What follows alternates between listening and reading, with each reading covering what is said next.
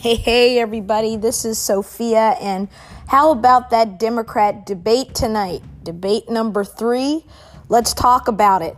Welcome to the Pluribus podcast. It is late on Thursday night. It's almost Friday morning, and I was doing analysis for the Grio, where I've been a contributor for a decade, and for Politico, running the feed on Twitter, which was a lot of fun. So thank you for those of you that tuned in and joined me.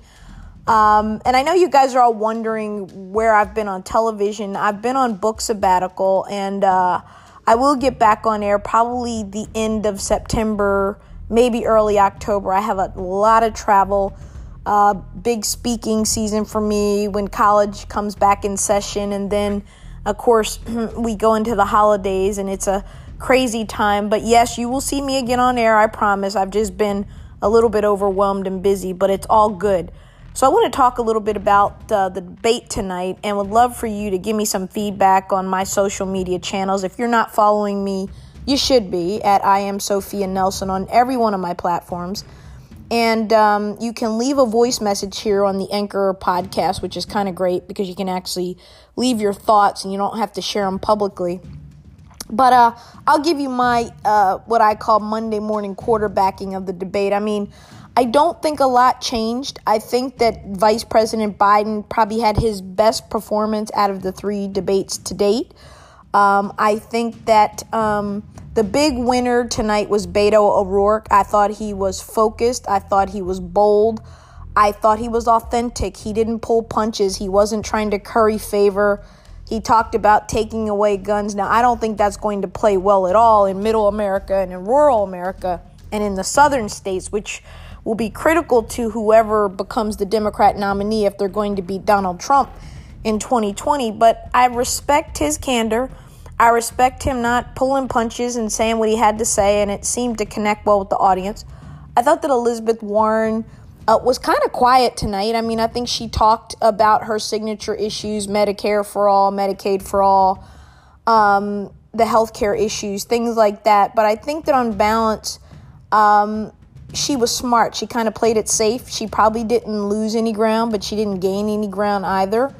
I think that Senator Sanders continues to, in my opinion, although he's still in the top 3 in the polling data, I'm not sure he connects well on television. He was losing his voice, as you could tell. He seems irritated and agitated all the time. I'll be honest, I'm not a Bernie Sanders fan, so I'm probably not the best person to try to give him a fair shake, but I just don't see it happening for him. I think if his time was going to happen, it was in 2016, and of course he didn't get the nomination. I just think that it's not going to work out for him. I think that Senator Harris, I thought, was different tonight. She did not go after anybody. She was more funny. She was more quick-witted.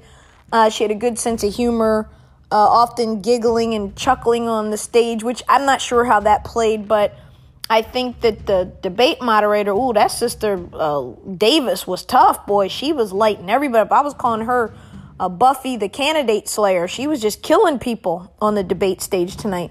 But she was doing her job, and I thought that Harris got asked some tough questions about her record as a prosecutor, as she will continue to have to respond to. And I thought she handled herself pretty well. I think that she was very focused on Donald Trump. Clearly, her strategy was to talk about Trump and no one else on the stage, and to try to give the American people a reason to look at her, to believe she's the right candidate. I could run through each one of these people. I thought Mayor Pete Buttigieg is always a sharp candidate.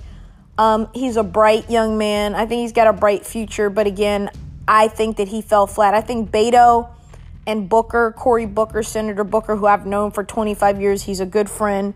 I think that both of them are growing in their candidacies. I think they have potential. I think they could be sleeper candidates. They could be, someone that wins Iowa or wins one of the other caucus states early on, that really kind of like John Edwards did, back in the 08 campaign, I guess it was. And I think that, you just kind of have to pay attention to those guys. I think that Senator Klobuchar, in my opinion, although I'm a fan, I think she's bright. I think she'd make an able vice president. But again, it's just no there there. It's like beige paint. And I don't say that to be mean. I'm just calling it as I see it. I don't think she has a constituency. I think she's a bright woman. She'd be great in the cabinet as attorney general or on the court or something, but I don't see it. I think as a running mate, she's got good potential because the Midwest will be important for Democrats to be able to pick up some states like obviously Wisconsin and Michigan and Minnesota, and some of those places could help them with the map. I think Julian Castro was surprisingly biting tonight and unkind to Vice President Biden, challenging his memory. I don't know why Andrew Yang is on the stage. I am not a fan of his. Democracy dollars? Really, babe? This is America. We don't do democracy dollars. We have currency. It's called the dollar. We don't do democracy dollars. We don't give people, everybody in America gets a $1,000 a month check or whatever foolishness he's talking about. I think it's time for the DNC to tighten this thing up and to get this stage smaller. I think it was much more manageable tonight. I think that we all liked it because with 10 you could at least focus, but I think it needs to get cut down to 7 or 6 or 5. And then I think we'll have a better understanding of who's going to really shake out to be the star candidate at the end of the day. So, I just wanted to kind of run by and give you my quick analysis. And again, this is a podcast about America and American unity and American greatness and American exceptionalism and American culture and American music and American sports and American icons and everything America. That's what we talk about here. I do think that if you haven't listened to my 1619 podcast yet, you should. It came up in tonight's debate by Beto O'Rourke. He was very candid about it, very clear. Twitter went wild in both ways. I do think that there were a couple things that troubled me. I think that Vice President Biden's got to learn to slow himself down. He gets excited. Then he starts rambling, and then there's this crazy words out. Like when he came up with the record player comment. I mean, if you aren't over, like if you're not, my nieces don't know what that is. And they're, one's 20, one's about to graduate high school. So, and younger kids don't have a clue what he's talking about. So he's a creature of his time. He's 70-some years old. I don't believe in ageism. I don't think that's fair.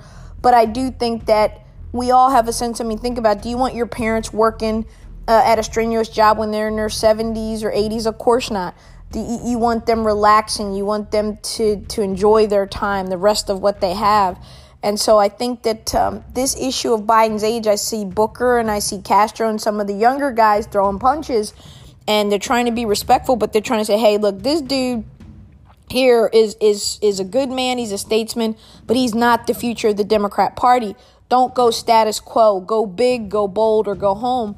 And I think that Kamala Harris picked a big fight with the president tonight. I'll be interested to see if he will tweet at her because she challenged his manhood directly. She said he was a little man, a small man like the Wizard of Oz.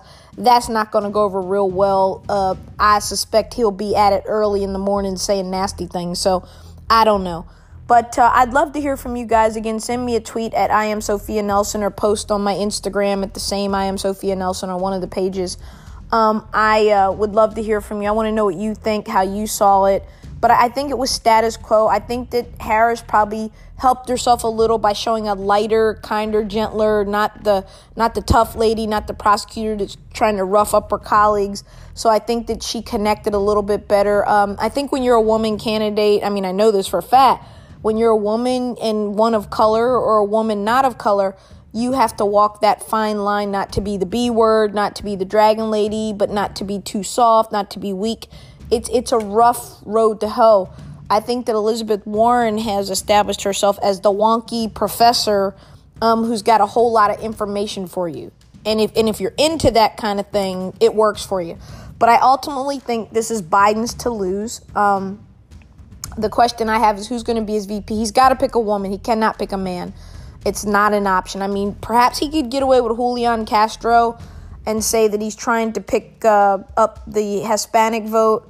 And Castro would probably play well also in the African-American community, or he could pick a Booker. But Booker's already said he would not run on a ticket with two men, which I respect him for that. So I continue to think it's going to be a Biden-Harris ticket. Maybe it's Biden-Klobuchar, maybe it's Biden-Warren.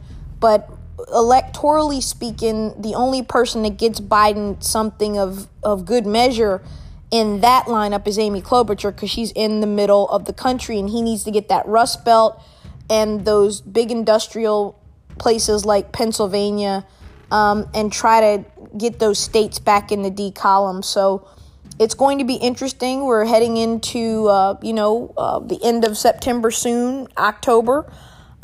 Make sure that you are tuning in and keeping up. Follow us on Apple or follow us on Spotify or follow us on the Anchor platform, wherever you want to follow. I'm on every major podcast platform there is, but I just want to encourage you to listen. I'm going to be down at Grambling State University next week. I'm going to have President Galat on. We're going to do a great conversation about many things, HBCUs. We're going to talk about tech. We're going to talk about research and development. We're going to talk about politics. We're going to talk about everything. So I'm looking forward to that. We'll make sure to get you some promotional materials on that.